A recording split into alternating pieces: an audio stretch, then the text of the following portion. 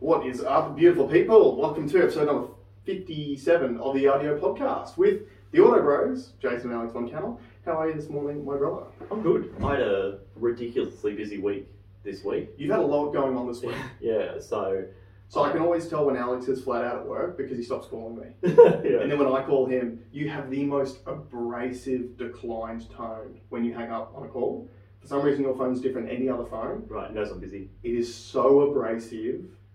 So if you answer the phone and you speak, the volume level that your voice is at, multiply that by about 20, and that's what the it's I like that. I prefer that. Yeah, it's literally like it's a very harsh go. But I had one of my properties settled on congratulations, which was very nice, and it was very swiftly done. Mm-hmm. And still got another one to go. Then I had a very busy week, sold 3. So yeah, yesterday I went to jump in a Range Rover that I've got, literally about to leave. Get a phone call, hey, I'm going to send my dad to come have a look at it. Yeah, cool, he's up in, the customer's up in Cairns. Mm-hmm. Hang the phone up, dad's there half an hour later. Real nice dude, looked at the test drove it, and he goes, oh, the son will be in contact. And I thought, okay, well, until it's sold, I'm driving. Yeah, yep. So I jump in the car, connect the Bluetooth, phone call. Yeah, I'll take that. I'm like, damn it. So I had no cars. But you know that's how the deal god works, right? If you would have thought, I've got a guy in it, I'll park it in the shed, I'll take something else, you would never would have sold the car. Well, you know very well how else the deal god works. I put a full tank of diesel in yesterday. $110 worth of diesel yesterday. So now it's now grounded. And, but that's fine. But then I'm looking around my shed and I'm like, man, I've got nothing that I wanted to drive in here or nothing that was registered.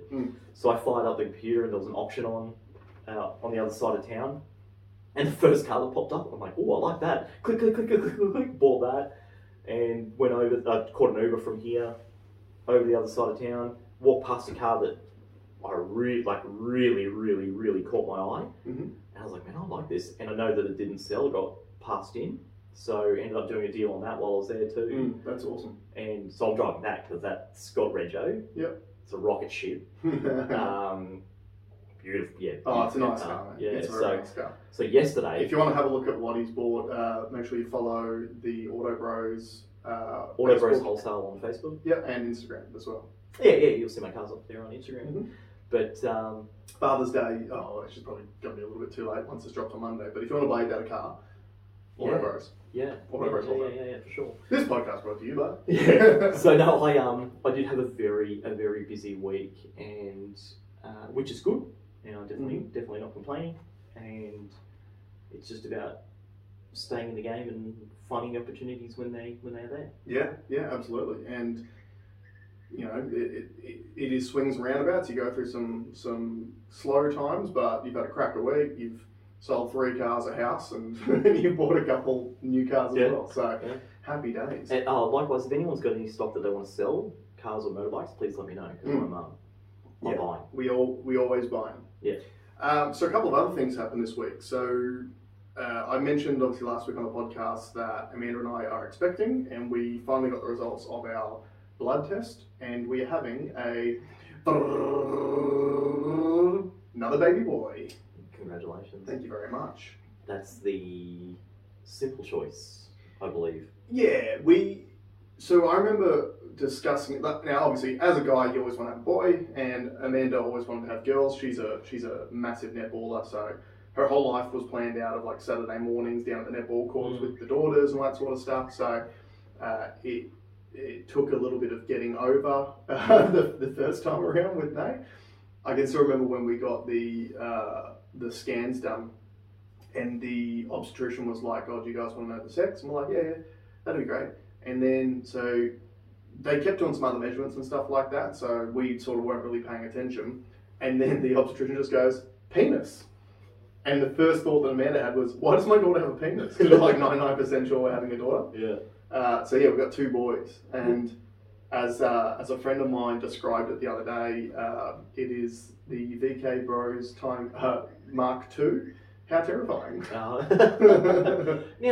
going back to the netball thing, there's no reason why your son can't dominate netball. Female netball. Oh, yeah. That's the beautiful world that they've been born into. A Yeah. world where men can dominate women's sports. Yeah. Happy days. So make sure you get that physicality up. Yep.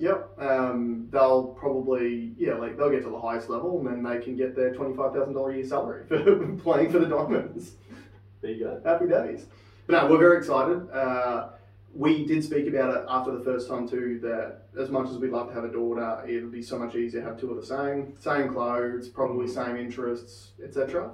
I also know what boys are like, and I'm looking forward to having two little wrestling buddies for not just myself, but for each other to take some of the energy out of each other. So that's going to be awesome. But yeah, no, we're very, very excited. That's good, man. Can we also talk about collective consciousness? Yeah, we can. So, if you the idea of collective consciousness is that there is a thought pattern that is above what we perceive in ourselves, and that potentially there is a leakage of data that is shared collectively across a certain community. Jason and I experienced that when we got to work this morning, or got to the podcast this morning. We're both wearing exactly the same clothes. That's right. So black hats, black tops, beige shorts. Obviously, I wear moccasins. Yes, that's what I do. We're never gonna be that collective. But yeah, collective consciousness is like because I love dropping the old school references. Remember Starship Troopers? Yes, I do. One of the most underrated movies of its time. Excellent movie. Tell me more. That had the hive mind. Yeah. The hive mind. So obviously all the different bugs were being collectively controlled by the brain bug. There's only one star from that movie, or two stars that really did anything after that, right? Which is Neil Patrick Harris. Yep. And Denise Richards. Was it Denise Richards in that? Yeah. Yeah. Okay. Yeah. Well, yeah. They're the only two people that did literally anything after that. Yeah. Great movie. Go and watch it. Very underrated. Yeah. It could parallel our. It could do. In a way. We'll get to that. Yeah. Another bittersweet story, obviously, just to quickly go over this, from this week was we went to the funeral of our good friend Matt on Tuesday.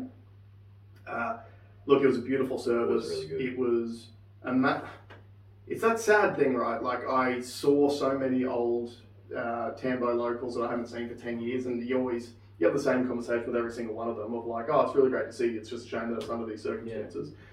Yeah. The good thing for me is that there's been a couple of people out of that who we've just started exchanging messages again, to sort of reacquaint ourselves, which is quite cool. So, but look, beautiful service.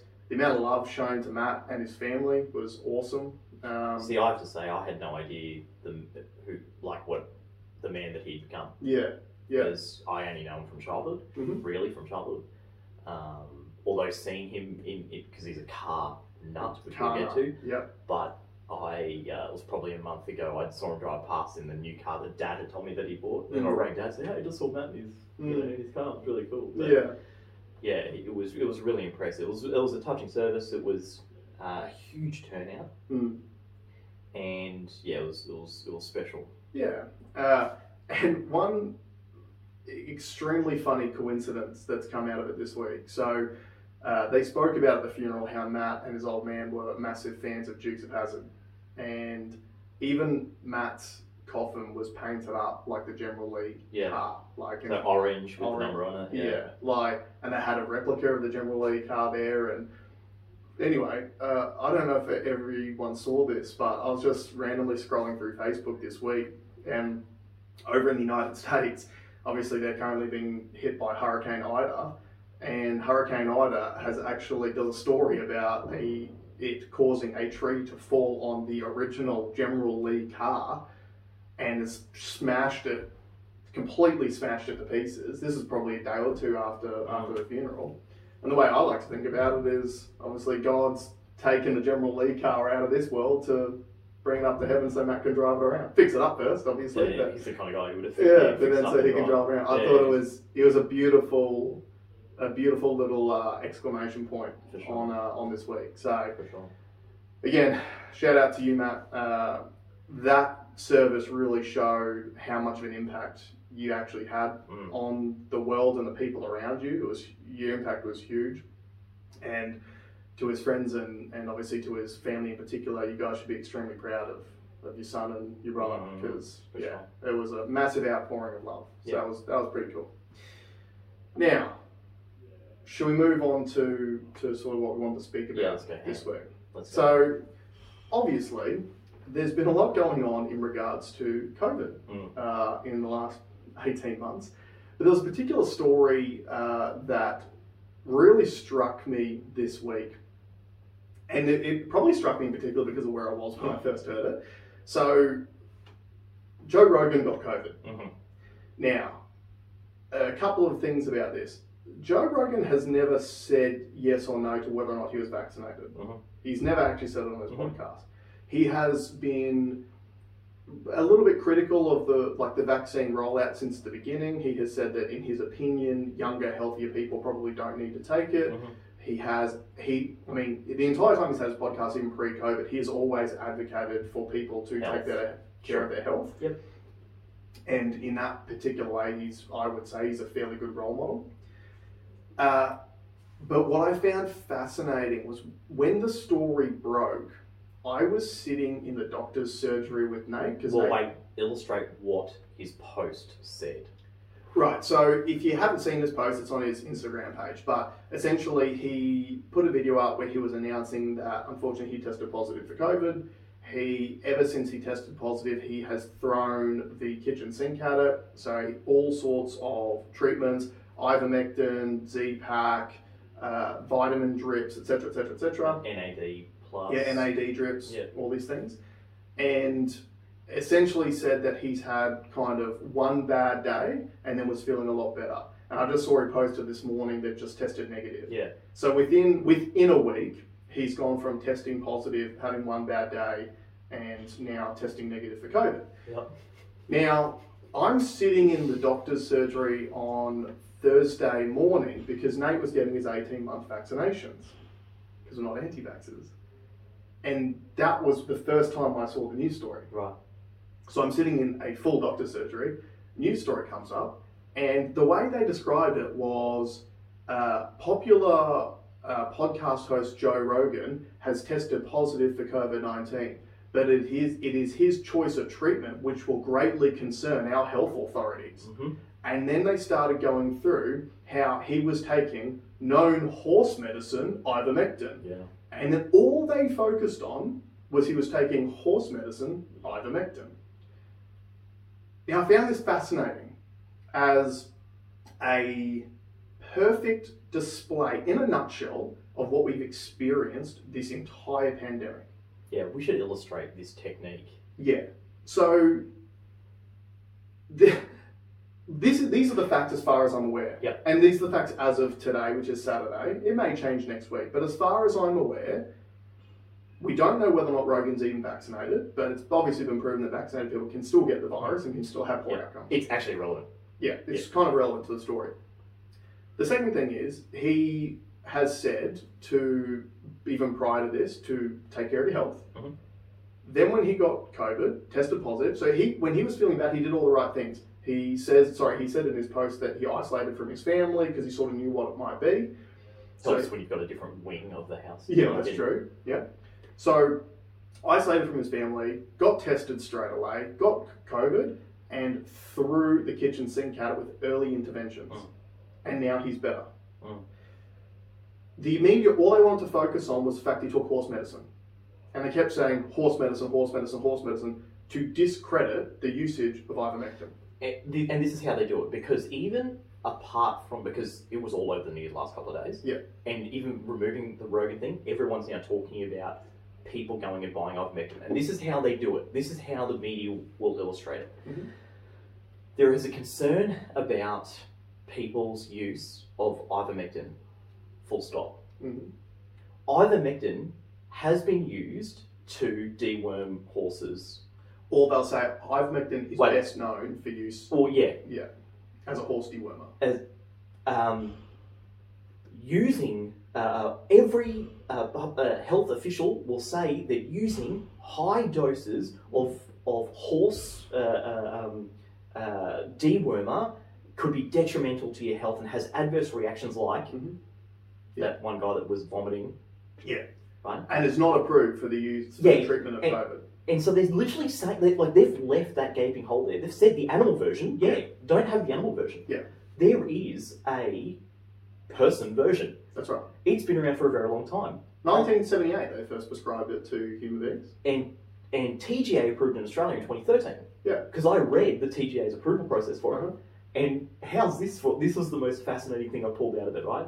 Now, it is designed for tropical diseases. Yeah, it's an anti-parasitic drug. Yeah. So mainly used for treatment for like malaria and stuff like that. Scabies and things like that. Dengue. How's this for a crazy stat? I wanted to obviously see what the adverse reactions are because they've had many debates. There's heaps of debate out there, and this is what they're pushing. The media is pushing adverse reactions to the horse version. Yeah. Or overly high doses. If you don't have overly high doses, you're not going to get the adverse reactions. But the adverse reactions they had in the testing as part of the TGA's approval process, which you can find on the TGA website, it's there. In the tests that they did, this was for scabies, 10% of the people on ivermectin had a headache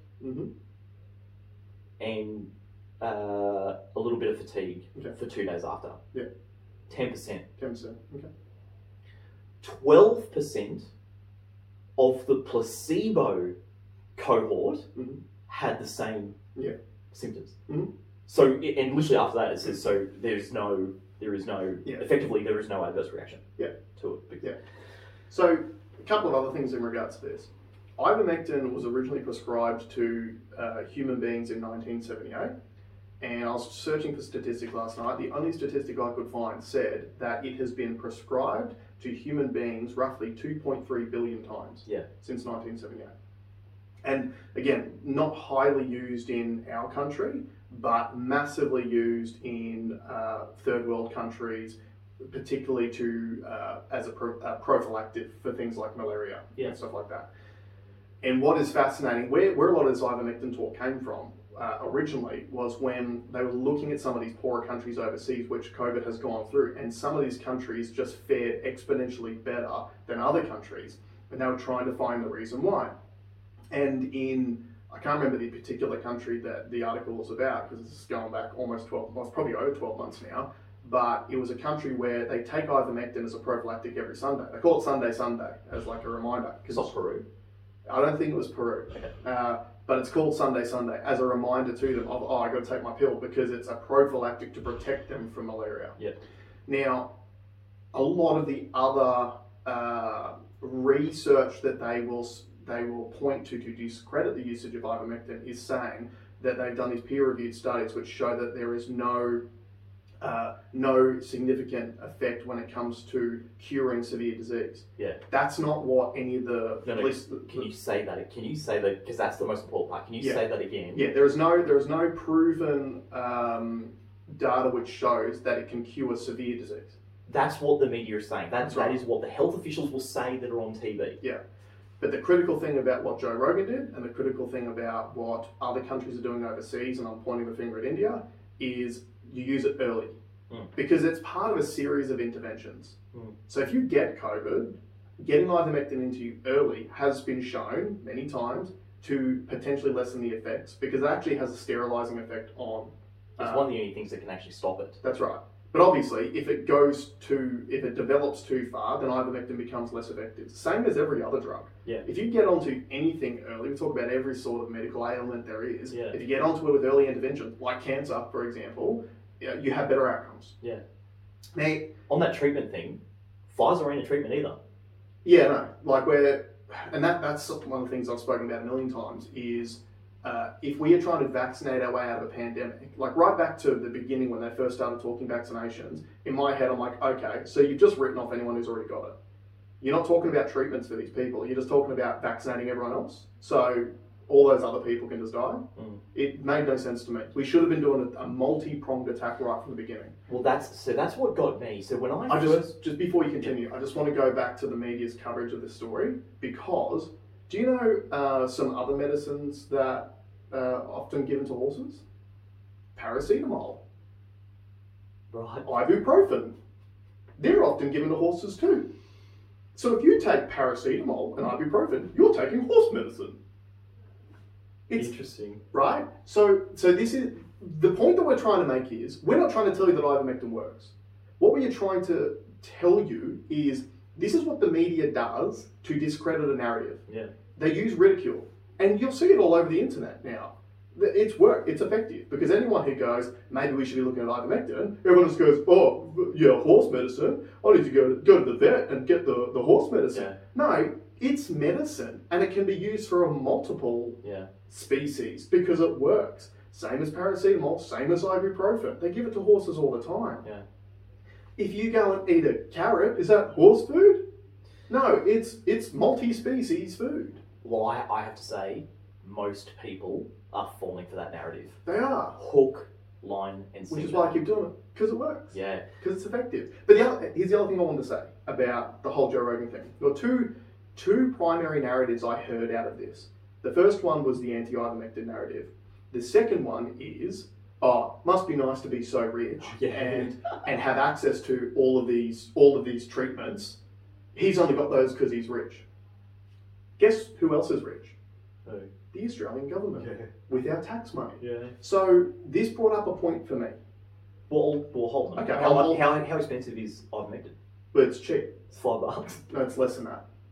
Mate, like third world countries take this stuff every Sunday. You think it's $5 a bill? True. Right? It is cheaper than that. And again, we're not saying that ivermectin is the only answer, but ivermectin should be a tool in the tool belt of all of our medical professionals. We should be looking at all of it. We should be looking. All options should be on the table. Yeah. And saying this for months, all options should be on the table. Instead of trying to censor people, because no one can make money out of ivermectin, but everyone can make money out of the antiviral drug that Pfizer's currently trying to produce. We're in phase 2 trials for an antiviral medication because our vaccine's working so well. I think it's called Pfizermectin. Yeah, probably. Yeah. So, is it too crazy for me to say at this stage that? Well, hold on. Have we finished the ivermectin? No. This is something that I would like to say. So not everyone, but a lot of people in their narrative have gone, it must be nice to just be a rich person and have access to all these treatments. Well, we are a rich nation. Mm-hmm. We should have access to all these treatments. Mm-hmm. And every day when they report the dying with COVID numbers, especially in New South Wales, they talk about how many of these people died at home, right? And if you look at like that 27-year-old guy that they said died with COVID, but he ended up just having a heart failure because it runs in his family, that's a whole other story about media manipulation.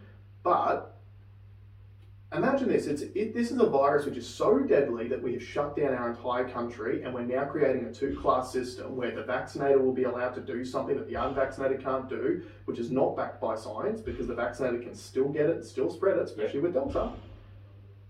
And we get people who test positive for it and we just send them home with no medical care. Yeah. What if this happened? You call it the Joe Rogan cocktail. The Joe Rogan cocktail, where when you test positive for COVID-19, they go, hey, this is the Joe Rogan cocktail. It worked for him. In consultation with your doctor by phone consult, we're going to give you, here's a prescription for everything that you need. Go past the drive-through chemist on your way home, get it filled out. This is how you're going to take it. That's going to give you the best early intervention and the best chance at kicking this thing in the butt early. But if you get too bad, then go to a hospital. Yeah. But we are literally sending people home who've got COVID-19 with no treatment. And then we're talking about how infectious Delta is and how all the people in the family household are now getting Delta. Which it used to only be 2 people per household. Now it's the whole household that's getting Delta. Yeah, okay, cool, because we're sending them home with no medical interventions. Yeah. We have medical interventions. And if you are pro-vaccine because you think the vaccine is going to help us get out of this pandemic, you're right. The vaccine does have uses that we can use it for to help us get out of this pandemic. But you can't vaccinate yourself out of a pandemic. You need to have medical treatments as well. So this is something that I want to highlight. We cannot vaccinate our way out of coronavirus. We've done that. It is using the metrics that are set in place by that Doherty report. Mm-hmm. It is impossible with the knowledge that we know now of breakthrough cases. the fact that it's a leaky Yep, vaccine, that's the big key. there is no way that we can vaccinate ourselves out of this pandemic. Do you know what, it is so concerning to me, the amount of narrative you hear through the media that it is the unvaccinated which is causing the variants. Yeah. So my argument, look at the data. Okay, the number one nation in the world for vaccine, Israel. Israel. They've just met an all-time high for cases. Yeah. An all-time high. Yeah. They've got the highest vaccination rate in the world. Their death rate is following the same arc. Yeah. It is going up because deaths are as a proportion of your case numbers. Yeah. So we're going to follow that same, well, we already are following the same trend as well. So vaccination rate is not proportional to death rates. No, and this There's is an improportion. and this Therefore, is, overly vaccinated people mathematically will not work. it's proving that. Yeah. Because Israel's already talking booster shots. So now you're just going to be on the hamster wheel of booster shots every 5 months, because 5 months has been shown in their data to be when the effectiveness of the vaccine wanes.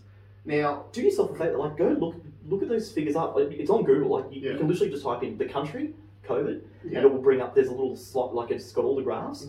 You can see vaccination rates, test rates, death rates. It's all there. Yeah. It's all there, and it's as clear as day. Now this is a question I want to ask as well, and it lines up with this discussion. So there is a lot of, for one, I'm sick of the word misinformation. Yeah. I really hate it. The fact that we've even got misinformation coming from people who are supposed to be medical professionals is disgusting. Yeah. And you can find a medical professional which will literally say anything these days, and that's disgusting. That's disgusting. We should be talking about taking people's licenses to practice off them for spreading actual misinformation, whichever way it ends up being down the track. Yeah. Right? Because history will tell us what is right and what is wrong. Yeah. Unfortunately, like every other time in history, it'll be 10 years too late. Yeah. Okay? But here's something I want to say. The whole point of our vaccination program at the beginning was to protect the vulnerable. That's why we started with the elderly and the immune compromised. Okay? If it is the mass vaccination which is causing variants, which I firmly believe that it is, because it makes sense when it comes to evolutionary biology. Because if you're an unvaccinated person, alpha variant could infect you just as easily as it infected everyone else at the start of the pandemic, and it spread. We spread alpha. We spread alpha. But then when alpha gets to a vaccinated person, it is more difficult for it to infect that person. But it's not impossible. And that is the issue with leaky vaccines. There's a difference between leaky and sterilizing. Yeah. So everyone keeps trying to talk about polio. Polio has 2 key differences to a respiratory virus. Number one, the polio vaccine completely sterilizes the polio virus, which means you cannot get it and you cannot transmit it. Number two, there are no animal reservoirs for polio. With a respiratory virus, there are. That's why they culled all the mink in Europe last year. Because the mink's respiratory system is extremely similar to a human being's. And we can pass coronaviruses back and forth between us. So you can vaccinate the whole population, and then you can still have these animal reservoirs which mutations can occur in. It doesn't just have to be vaccinated humans, it can be the animals as well, and then they can pass it back. And then, hey presto, your vaccine is no longer effective. And the biggest concern for me out of all this is we're getting told every single day, we've all got to go and get vaccinated to protect the most vulnerable members of our community. But what if all of us going and getting vaccinated then blunts the protection of the vaccine and makes our vulnerable people even more vulnerable all over again? And the question I want to ask is this, because I don't know, but if the vaccines don't work, what's plan B? Yeah. But there's countries that are executing plan B as plan A. But as far as Australia goes, what is our plan B? We don't have it. We don't have a plan B. We've never discussed a plan B. Okay, so this is what I wanted to say before, and it falls perfectly in line with this. I felt like we could not vaccinate our way out of this at the very beginning, as soon as the vaccine companies read out what their product achieves. They never said it will stop spread. From what's written on the box is reduce severe illness and reduce the risk of death. That's what it said on the box. So in my head, back then, I went, well, okay, if it's only for like reduction and self-protection, I could see why you want a target to meet, right? But then when they start looking at case numbers and the media then going, oh, and it does everything, it's a cure-all, and I'm like, well, no, that's not what, like, the vaccine companies aren't saying that. You're saying that. And that's wrong. But we're going to monitor case numbers, but these aren't going to stop cases. So in my head, I've just gone, well, that doesn't equate. That's never going to equate. Right. And we're proving that now. And like we're putting a line in the sand and saying that we know that when we go into winter months, the countries that are currently expressing some form of freedom of this will go right back into it because it's respiratory. And because the vaccines don't stop the spread. And go look at Israel's numbers. It's shocking to me that nobody is speaking about that. At least in this country. They're speaking about it overseas in certain places. Yeah. But, so here's something else. Here's a novel idea for you. So the vaccine's not doing what we were originally told that the vaccine was going to do. Can we develop a new one? Or are we just going to keep injecting the same shit? Like, so if you... Let's go back into car terms. Ford Motor Company was involved in class action a few years ago because they were knowingly selling models between 2011 and 2014 that had faulty gearboxes. And there was a massive class action because when people were going into these dealerships, the service advisors were instructed by Ford Motor Company to push back on the customer and say it was to do with driver error. When they knew full well they were a faulty engine. Gearbox. So then there was a massive class action and it cost Ford a stack of money and stack of social credit, and they had to replace all these gearboxes. So and buy cars back. So this is an example of a company which was lying to its people and knowingly selling the faulty product because it was allowed to for a period of time.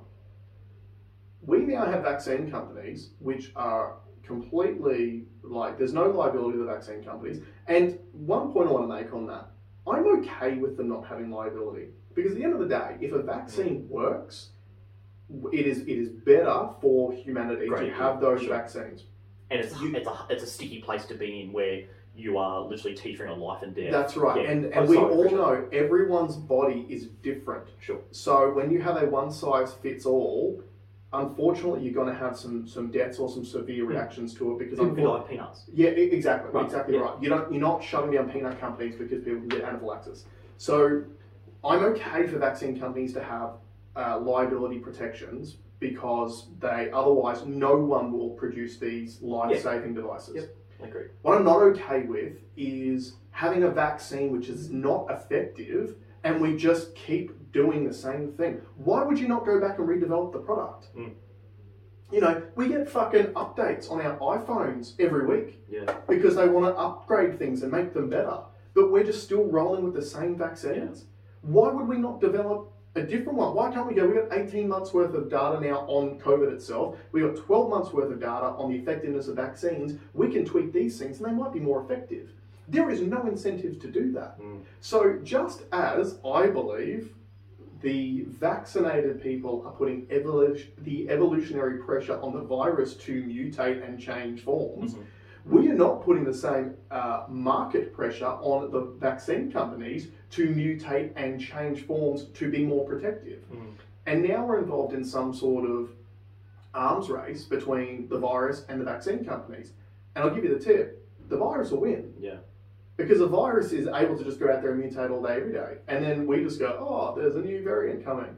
And my frustration out of all of this is it's the definition of insanity. It's absolutely. The definition of insanity is to just keep doing the same thing over and over and over again, expecting a different result.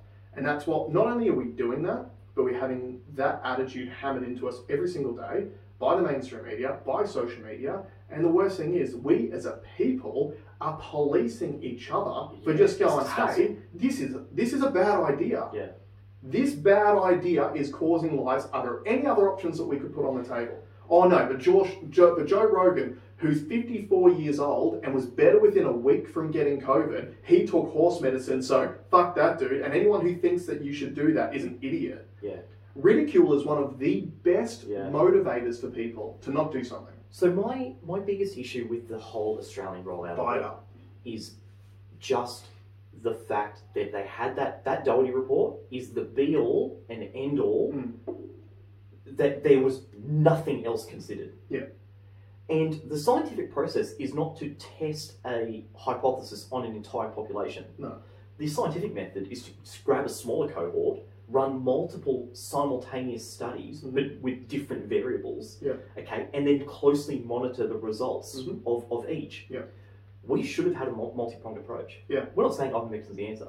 But we're not even looking for other answers. Well, now, we are looking, there is lots of news about treatment, okay? There are lots of treatment ideas.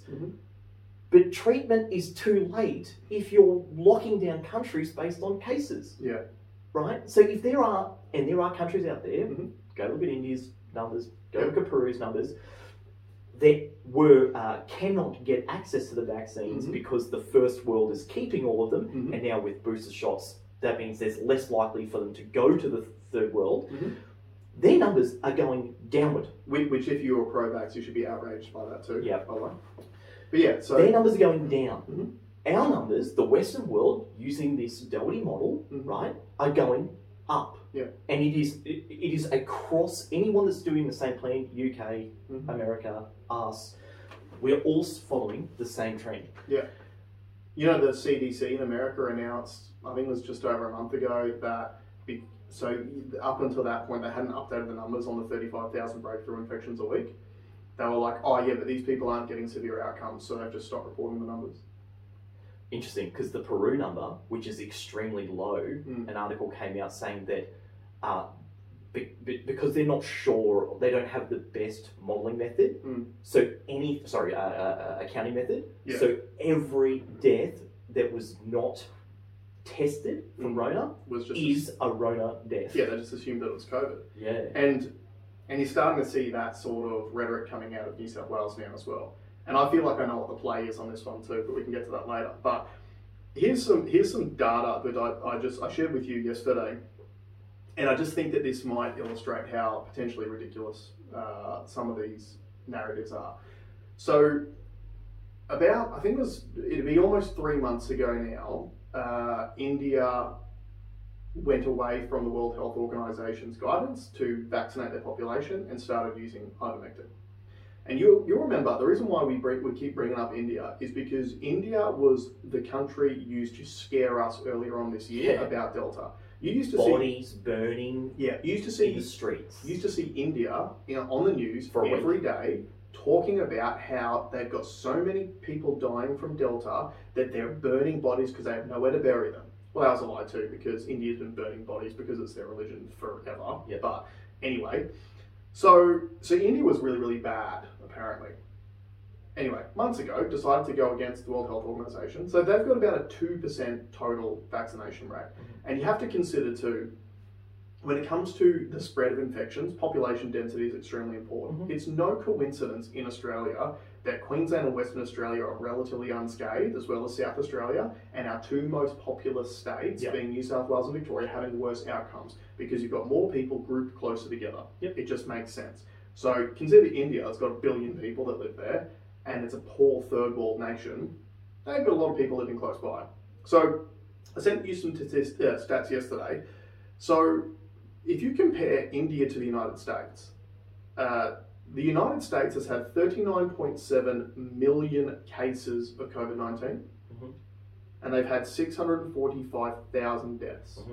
So when I sent you the numbers yesterday, I believe that correlated to 1.62% death rate from cases. So case to death rate, Yeah, so this is another, again, we keep talking about stats, you can tell whatever story you want. One of the stats that I keep seeing is deaths per million people.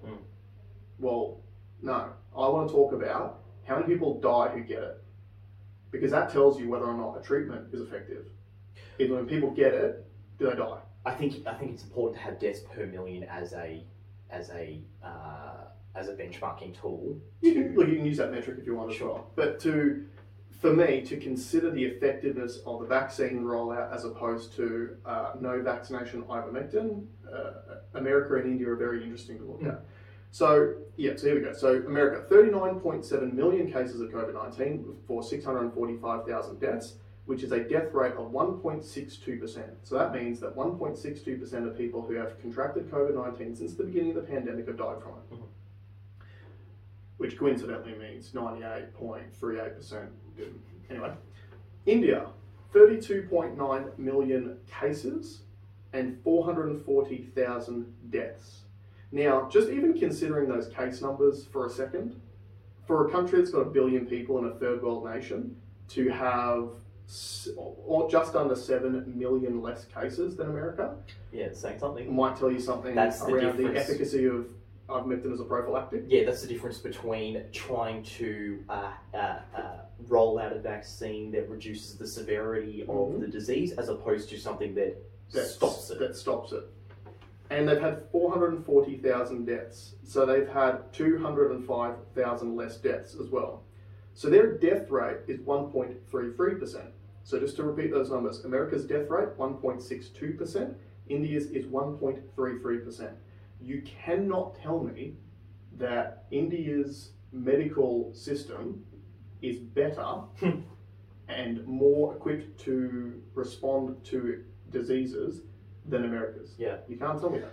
Now, to argue the point, because I have had a discussion with someone during the week, and I'm going to make him watch this, the Australian death rate per million is extremely low. 35 people per million have died of corona. But my argument, my pushback on that is, with lockdown, if you want to keep it at that figure, the only way to do that is to keep us locked down. Yeah, and it's mathematically, that's the only way that works. There is a reason why our pandemic kicked off later than everyone else's. We're isolated. Yeah.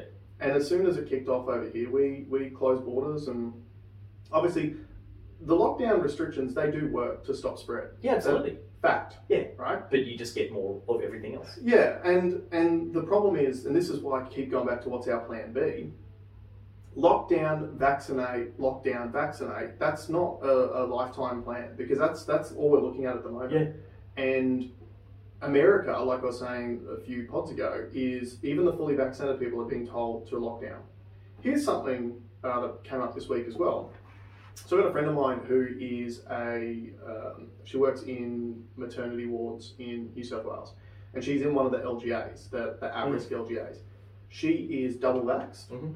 I believe her whole family, apart from her children, are double vaxxed.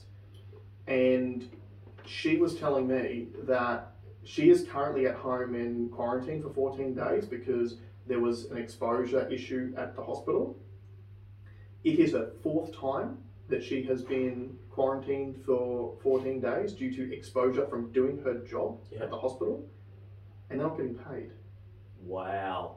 Really? Yeah. Private, public? I'm not sure. I didn't ask. Oi. But they're not being paid. So, one thing I want to speak about on that is we keep hearing about on the news about how we need to all go and get vaccinated to support the medical staff. She was going ballistic about this because she's done the right thing.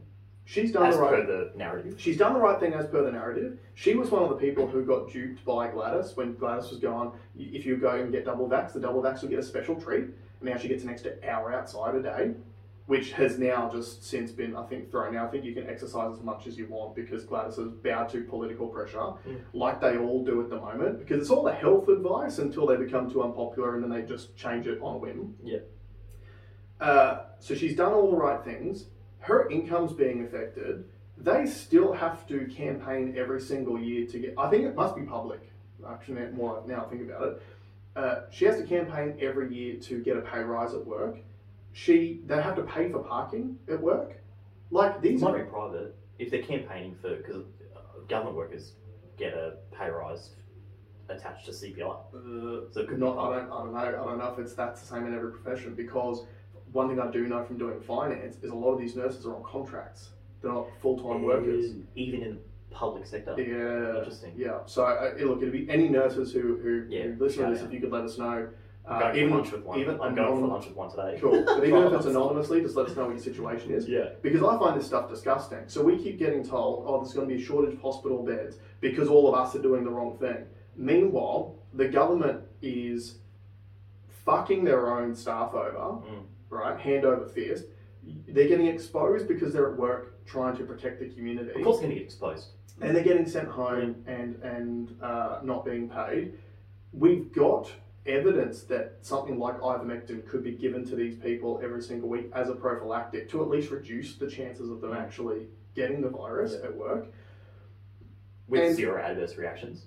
Yeah, with zero adverse reactions.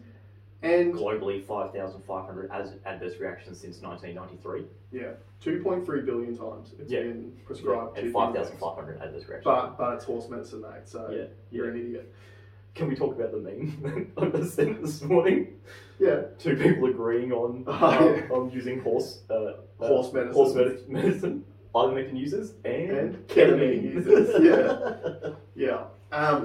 Can I also say that too? So yes, we've got pretty staunch views, but we love meme culture. Culture in any direction is beautiful. Love it. It is, because at the end of the day, comedy is something that it does bring us all together, and it allows a way of introducing ideas to people Spotlight. in a non-abrasive way. Yeah. Because if you bring something through and you laugh about it, and then you go, ha, oh, hang on, like maybe is there a point there? You know, it's a powerful tool. But look, there's been a lot of other stuff in the news in this week in regards to our response to COVID. So I caught up with a mate of mine who I used to work with at a dealership in Tweed Heads during the week.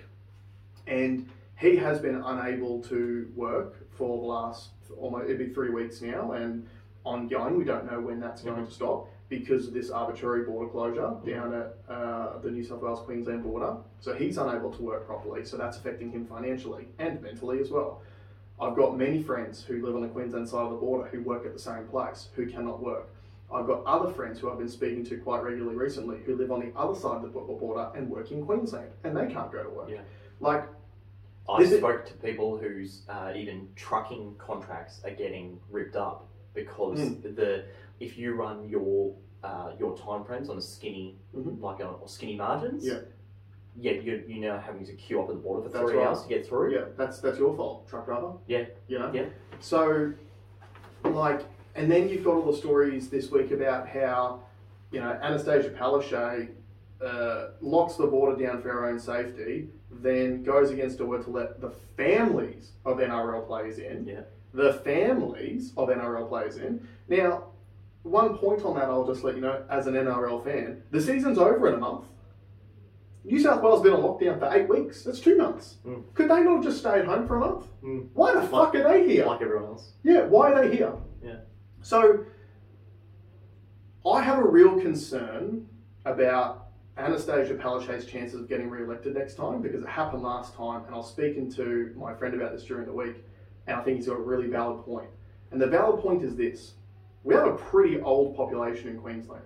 There is a lot of elderly people in Queensland, or boomer aged people in Queensland, and those people are the ones who Anastasia Palaszczuk is speaking to when she keeps saying, I'm locking everything down for everyone's protection, right? I'm locking it down to keep safe. She just says in Parliament this week, oh, I want to see new modelling on a risk assessment for kids under 12 because they're going to be the unvaccinated. Well, I'll give you the tip. If we're 20 months into this pandemic and you haven't done a risk assessment for children under 12, what the fuck have you been doing this whole time? Yeah. For a start. Secondly, it also contradicts data that was on her own website a month beforehand, but that's a whole other story. As we all talk about politicians, never let the truth get in the way of a good yarn.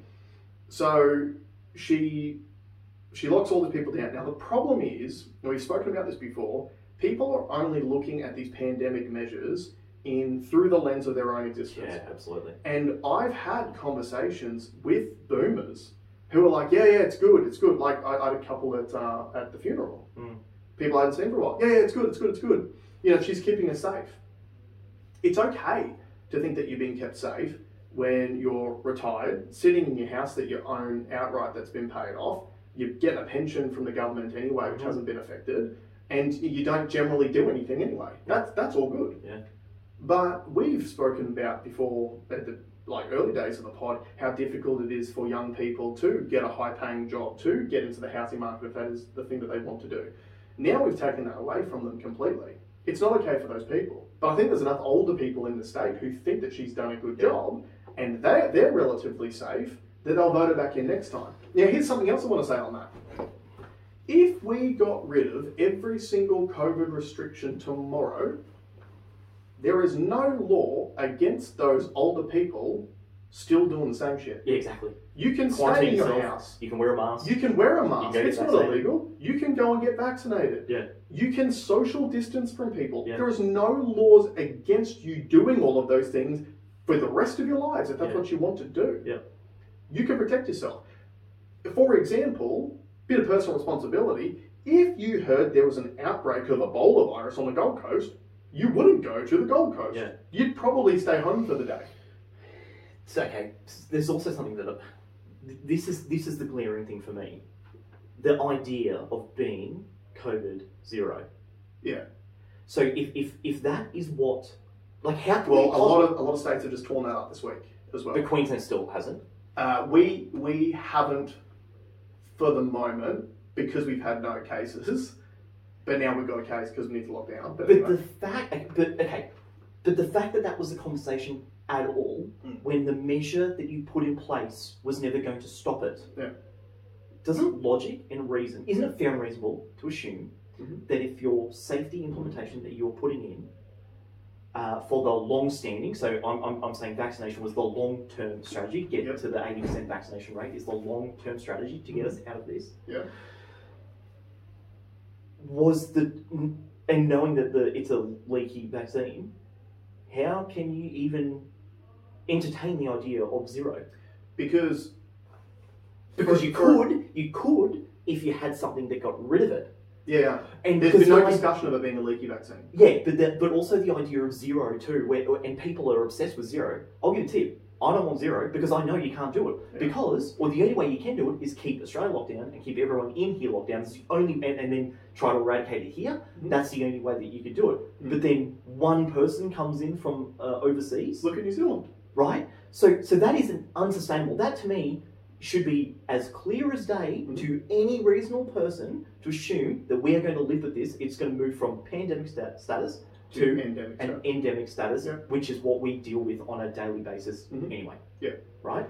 Yeah, you're 100% correct. The issue is we are being fed rhetoric every day. Every day. And all day. So I had that conversation with that nurse friend of mine, and in my opinion, this is my opinion, this entire pandemic mess that we are in, right from the beginning, has been caused by the shifting of responsibility. And what I mean by that is this. So I have had many people tell me that I'm not qualified to make any of the claims that I do. Because I'm not a doctor, I'm not a scientist, I'm not an epidemiologist, okay? Well, our politicians aren't qualified in those areas either. So we have unqualified people standing up in front of us every single day making orders based on, in quotation marks, the health advice. Because that's their blame shift. Yeah. This isn't me saying that you need to do this, it's the health advice.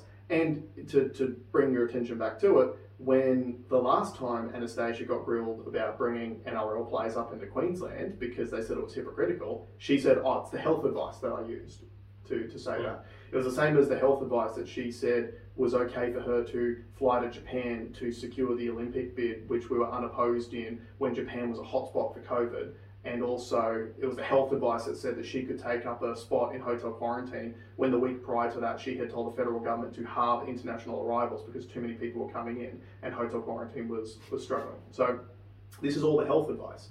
Now, then what happens is, when whatever the directive we have had doesn't work, i.e.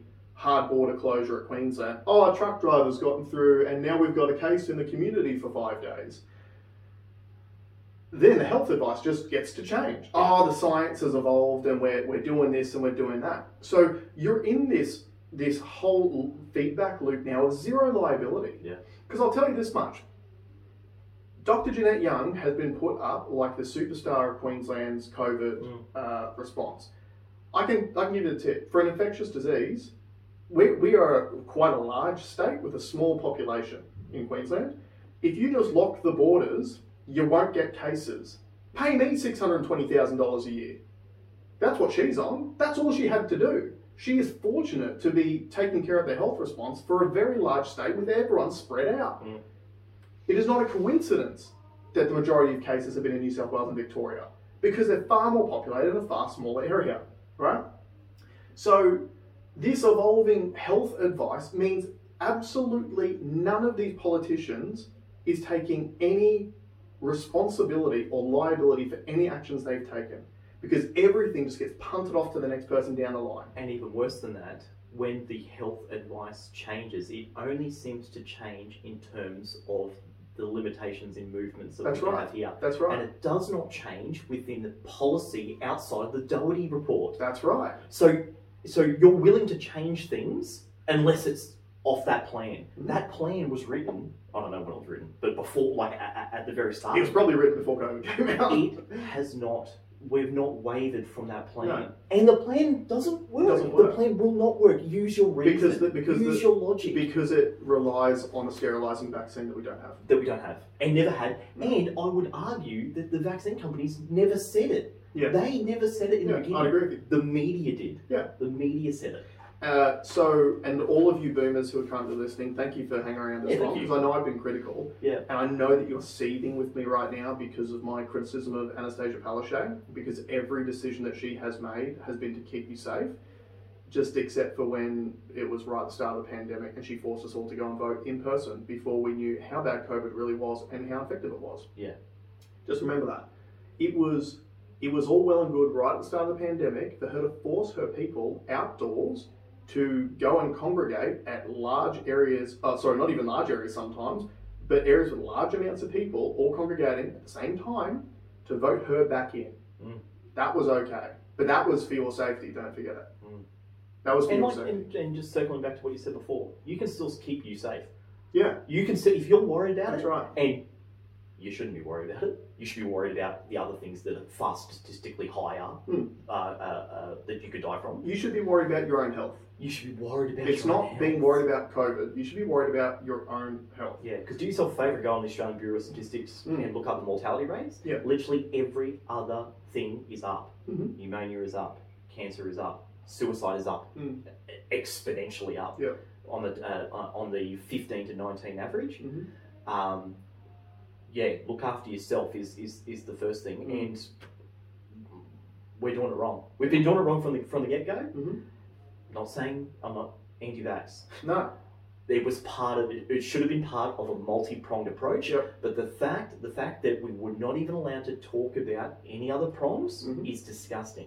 And that's what we and this is an argument that I've had with some younger people now. They're just like, oh, let's just write it out and see how it goes. No, we need to talk about these things now, because these people are never going to get held to account. No, it doesn't happen until years and years after, and it's too late. Yeah. The idea of this is being able to question things with logic and reason. We live in a democratic society, okay? So it's supposed to be, they're called public servants, right? They're supposed to serve the public, That's right? right. So when you've got multiple strong entities, i.e. government and media, working together to send a narrative to get you to think a particular way, a smart and reasonable person is actually going to question these things to make sure that the right thing happens at the right time. Because we've said from the start, we've done it wrong. Yeah. Here's a point for you. So anyone who's listening who is pro-Labor, if you can remember back pre-COVID pandemic beginning, Kevin Rudd has been railing against the Rupert Murdoch media in Australia for a long time. And of their disgustingly biased reporting, which is pro-liberal and anti-Labor. Yep. So he's been going on about that for a long time. You don't think that the Murdoch press is maybe, I don't know, painting a Liberal government narrative this time around too? You don't 90% ownership. 90% Murdoch owns 90% of Australia's media. And yeah, like. It's funny, and right? The counter to what channels, like Koshi says, the counter to it is not shown on normal TV. There is no counter to it. Yeah. Think about that. If everyone's saying the same thing, yet 90% ownership is from one That's person who we know has a push, and Labor supporters and people who've been following Kevin Rudd knows how, and I agree with them. It is dumb of us as a nation to allow a absolute monopoly on the information that is fed to us. So if they have 90% control over the Australian media, do you think that means they get 90% of the advertising revenue? Yep. Ah. Yeah. So maybe there's a conflict of interest there. Mm-hmm. Because one of the key issues with ivermectin is that no one makes any money out of it. It's off patent. It is off patent. Anyone's allowed to make it. That's made all over the world, and no one makes any money out of it. Yeah. And yet, you've got Pfizer coming up with an antiviral drug themselves. They're in phase 2 trials now because their vaccine's so effective that they've now got... It's so effective that it doesn't work. Yeah, we need to make an antiviral drug too. Yeah. But I've also heard that it'll be to support the vaccine. Of course, we got that stock that you got to clear. Well, exactly right. And I mean, you'd rather sell 2 products instead of 1. Yeah. Right? That's a multi-pronged approach. That is a multi-pronged sales pitch. Yeah. So, look, I've been really disgusted on the things I've seen this week. One of the key points that I'm disgusted about is this: we are creating a 2-tier society. So in 2021, one of the things that we were speaking about in the lead up to 2021 was everyone's rights and LGBTQ community and Black Lives Matter, and we're all about inclusion and equality and gender pay gap. And it's all inclusive. And we're all like, yeah, that's where we should be in 2021. We should be an all-inclusive society. And now all the same people who are flying the flag for all of those different groups are like, yeah, the unvaccinated are disgusting. They shouldn't even get public medical care because they're making a choice not to get vaccinated. Literally just this week, my Facebook feed has been filled with businesses offering times that only the vaccinated can go. Wow. And there's all these people, and I wouldn't even be surprised if they're just like bots. Because you can guarantee in every single one of those comment threads, there's always someone going, I did my own research, like making light of people actually doing their own research, making light of critical thinking and asking questions of politicians. Hey, do we not give medical care to obese people? No, we don't. And would it be fair to say that obese people put a larger strain on the medical facilities? Was that a fat joke? It's not. No, it's not that joke. Yeah. This is the ridiculous point that we've been making for a long, long time, which is you can hear it in people's tone, and even people from the medical community, the disdain for the unvaccinated. Well, I'll give you the tip, medical community. This is the job you chose to do. You got to take with the good with the bad. And every single day you deal with people who are experiencing the negative effects of their own choices throughout their life. Smokers with lung cancer, obese people with heart disease, alcoholics with liver disease. Like, you deal with these people every single time. Never once have we heard disdain from the medical community about dealing with those people. Yeah, they just do it. On the flip side of it, never once have we had incentives from the government to change those behaviours. Yeah. So I made the point the other day. How about, instead of the government trying to incentivise people for getting vaccinated, why don't they say, okay, everyone goes out and does a BMI with their doctor, and if you're in the obese category, if you can get yourself down to the overweight category and hold that for here's one. If you get into the overweight category, we're going to pay you $300, and then every quarter you're going to go in and get a doctor's visit, and if you're still in that BMI, we'll pay another $300. How much money could we save from our health budget if it was by incentivising healthy behaviours? Yeah, and when you say that sounds ridiculous because of the amount of cost, I'll give you the tip. At $100 per test, and we're testing how many people a day? Tens of thousands every single day. Yeah, when we show off, Queensland did 40,000 tests yesterday. Okay. I think I looked at the total numbers, I don't know, it might have been a week or two ago, and we're at something like $2.8 billion so far we'd spent just on testing. Yeah. Just on testing. So when all these people are like, oh, anyone who doesn't want to get vaccinated is doing it because they're an idiot or whatever the reason is, number one, it should be a choice. Because I can guarantee you there are people railing against the anti-vaxxers now who are pro-choice when it comes to abortion. My body, my choice. My body, my choice. Where is that energy gone? Yeah.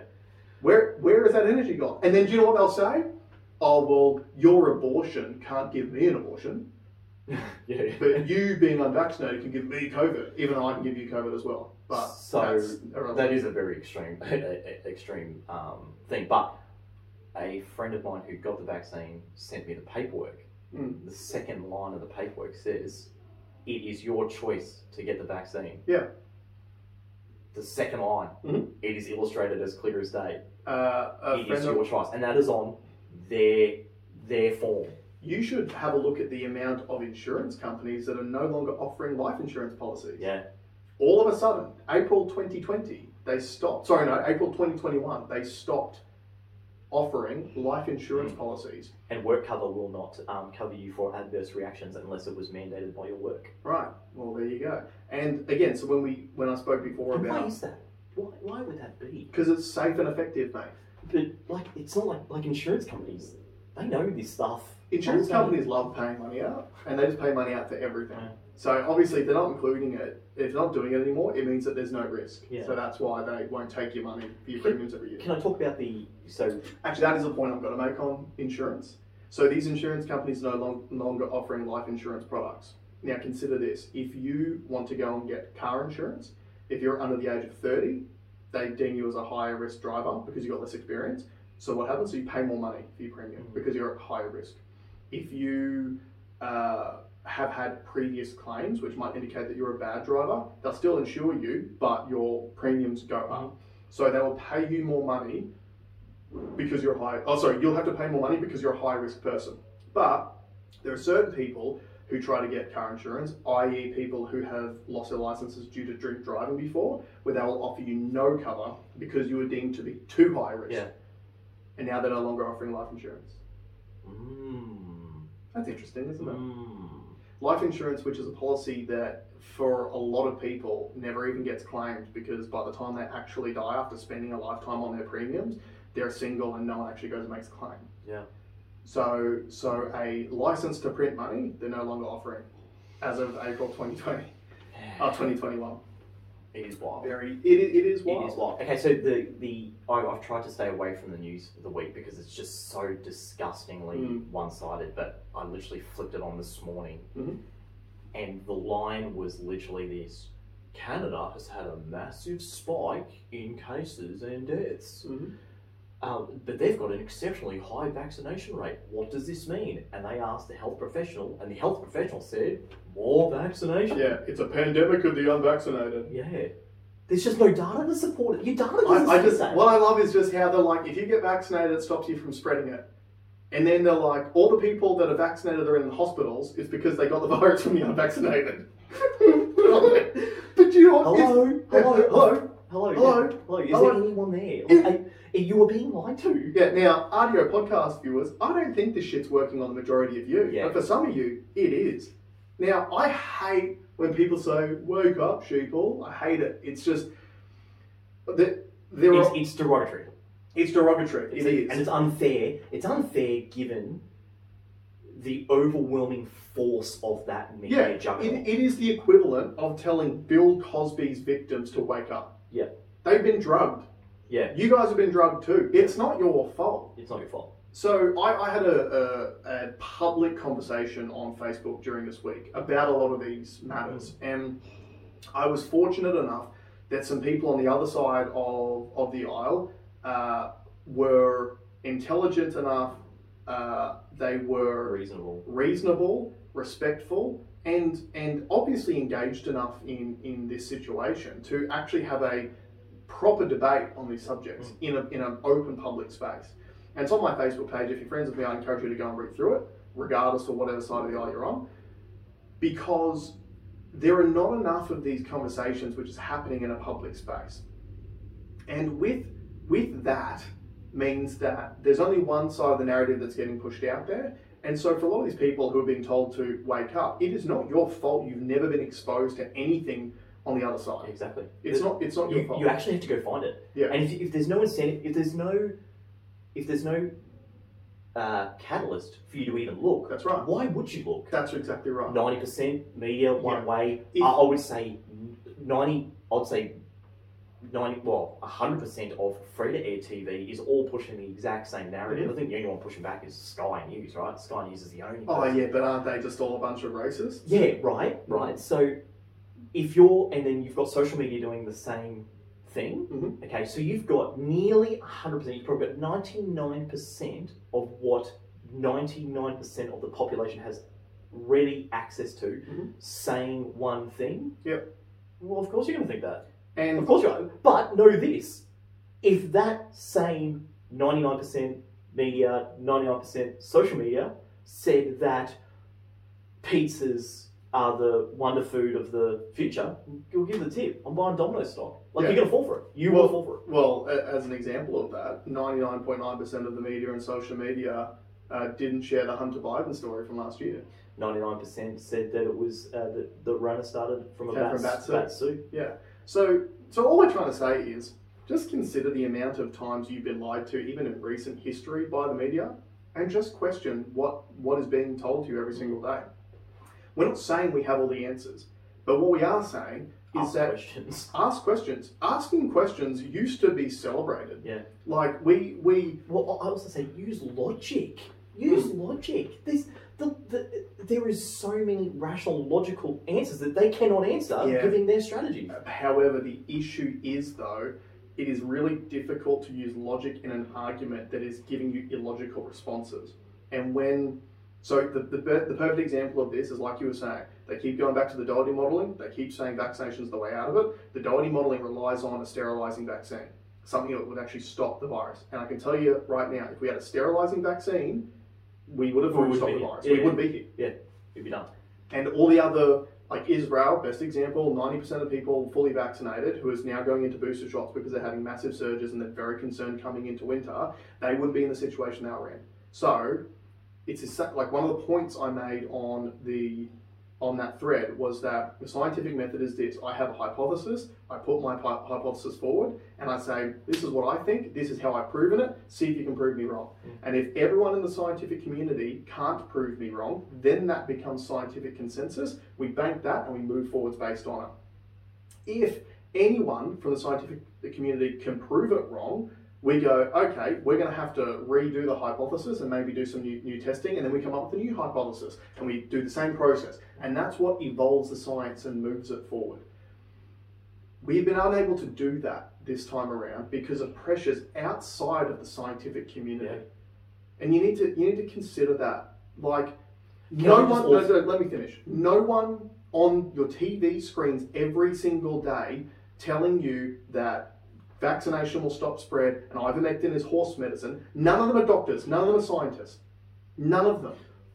None of the politicians who are telling you that are actual scientists. There's one guy who's in Parliament who is a doctor, was a practicing physician, which is Malcolm Roberts, who is not speaking in line with the national narrative. Let me push back a bit. They have got, so the media will they'll put doctors, professors, epidemiologists on.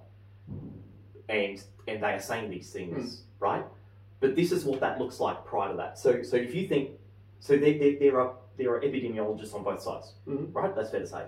Well, when you are the producer and you're working out who you're going to put on for the day, you're going to ring up and say, okay, on the 7:30 project, hey, okay, so we're going to get you on to talk about it, and what are you going to say?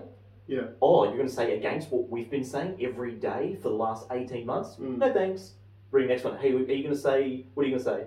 Oh, you're going to say everything that we've been saying for the last 18 months? Yeah. Okay, cool. We'll schedule in at 7:30. And then they call back the first guy and they go, hey, just keep your calendar open 3 months from now when we need you. Yeah. Because we'll the difference in... I have a feeling it will shift to a completely different thing. I don't think we will. I don't think the shift will be seen by the media because they've dug their heels in so much. They'll have to shift the narrative to something completely different and more outlandish. I'm not sure because...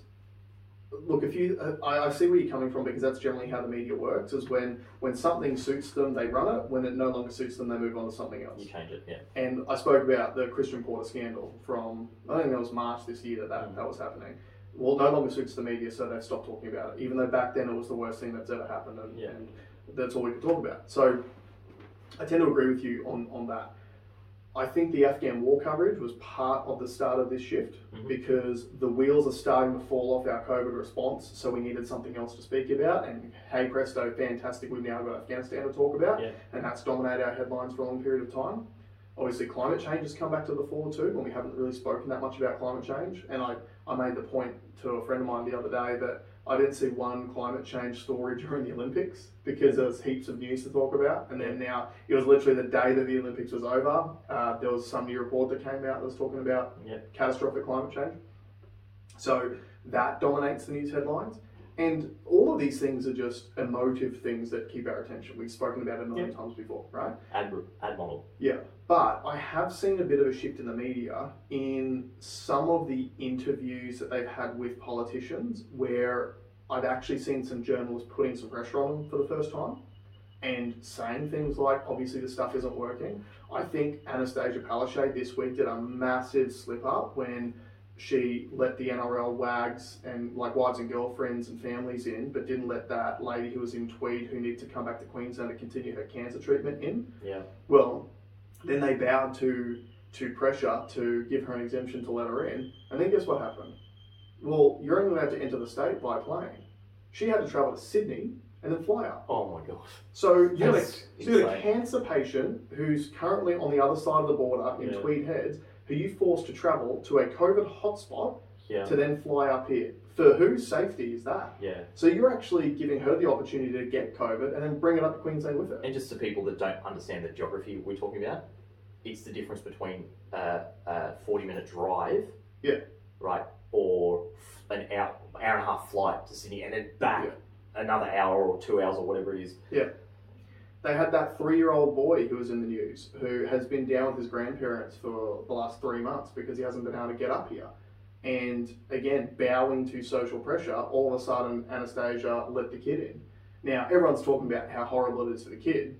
As someone who's a parent or a toddler, I feel sorry for the fucking grandparents. I'm like, how are they keeping up with this kid? I'll give it Nate's going missing if there's no light at the end of the tunnel. Yeah. What do you mean I had Nate? Yeah. So there was that. Then you've got again, Anastasia was saying that there was only 50 hotel rooms available for hotel quarantine in Queensland. And then after all this kerfuffle happened this week and she was forced to apologise about bringing the NRL wags up, all of a sudden on Monday, there's going to be 680 rooms available in Queensland to bring people back in.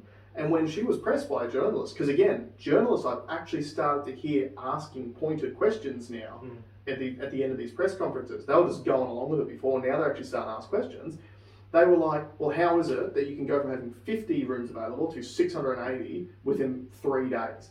And she was like, oh yeah, because people have left hotel quarantine, so now we've got the beds. And then they're like, yeah, but wouldn't you have known that earlier in the week? Yeah, because you'd have a specific schedule. So that's right. Like you would say these 680 what your occupancy people level's going to be weeks in advance. That's right. So you would say we got 50 rooms available today, but on Monday there's 680 rooms available. So get your applications in and come home to Queensland. Yeah. But that's not what the talk was. The talk at the start of the week was we're locking everyone out for everyone's safety, and I'm worried about the kids under 12 because they're not vaccinated. She's a mole. She just needs to go away.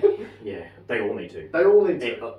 Everyone needs to be held responsible for this. And this is something that's been troubling for me the entire pandemic. At the beginning, I lauded the ability for both major political parties, Liberal and Labor, to work together on the pandemic response.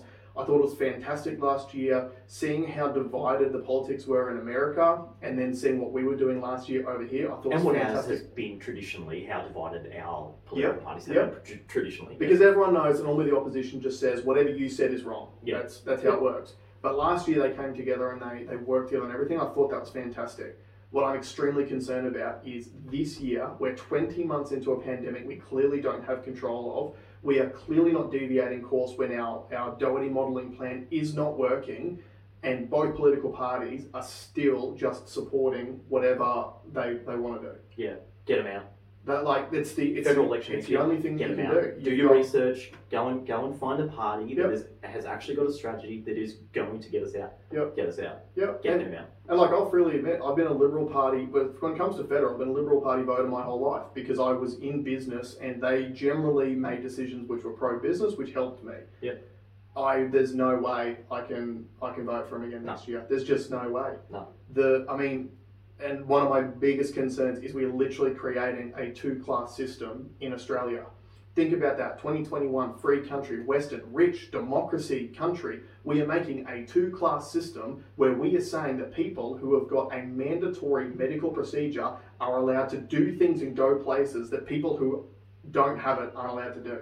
In Australia. The fact that we're sitting in the safe, rich, democratic country and we can't even bring our own Australians back to their country. That's unheard of. And we can't bring Anastasia Palaszczuk won't bring her own voters back into her state, but will bring in the wives and families of NRL players who don't live here. Yeah. So she'll prioritise interstate citizens over her own. That just, to me, just smacks of arrogance. Get them all out. And she knows she's going to get voted back in next time. Because I was surprised that she got voted in at all last time, and she won by a landslide. Yeah. Because I think there's enough people out there who, like I was saying before, everyone whose lives are already set up, they're all good. Yeah, she's keeping me safe, and I'll vote her back in because great for her. Get them out. We need real change, guys. We need real change.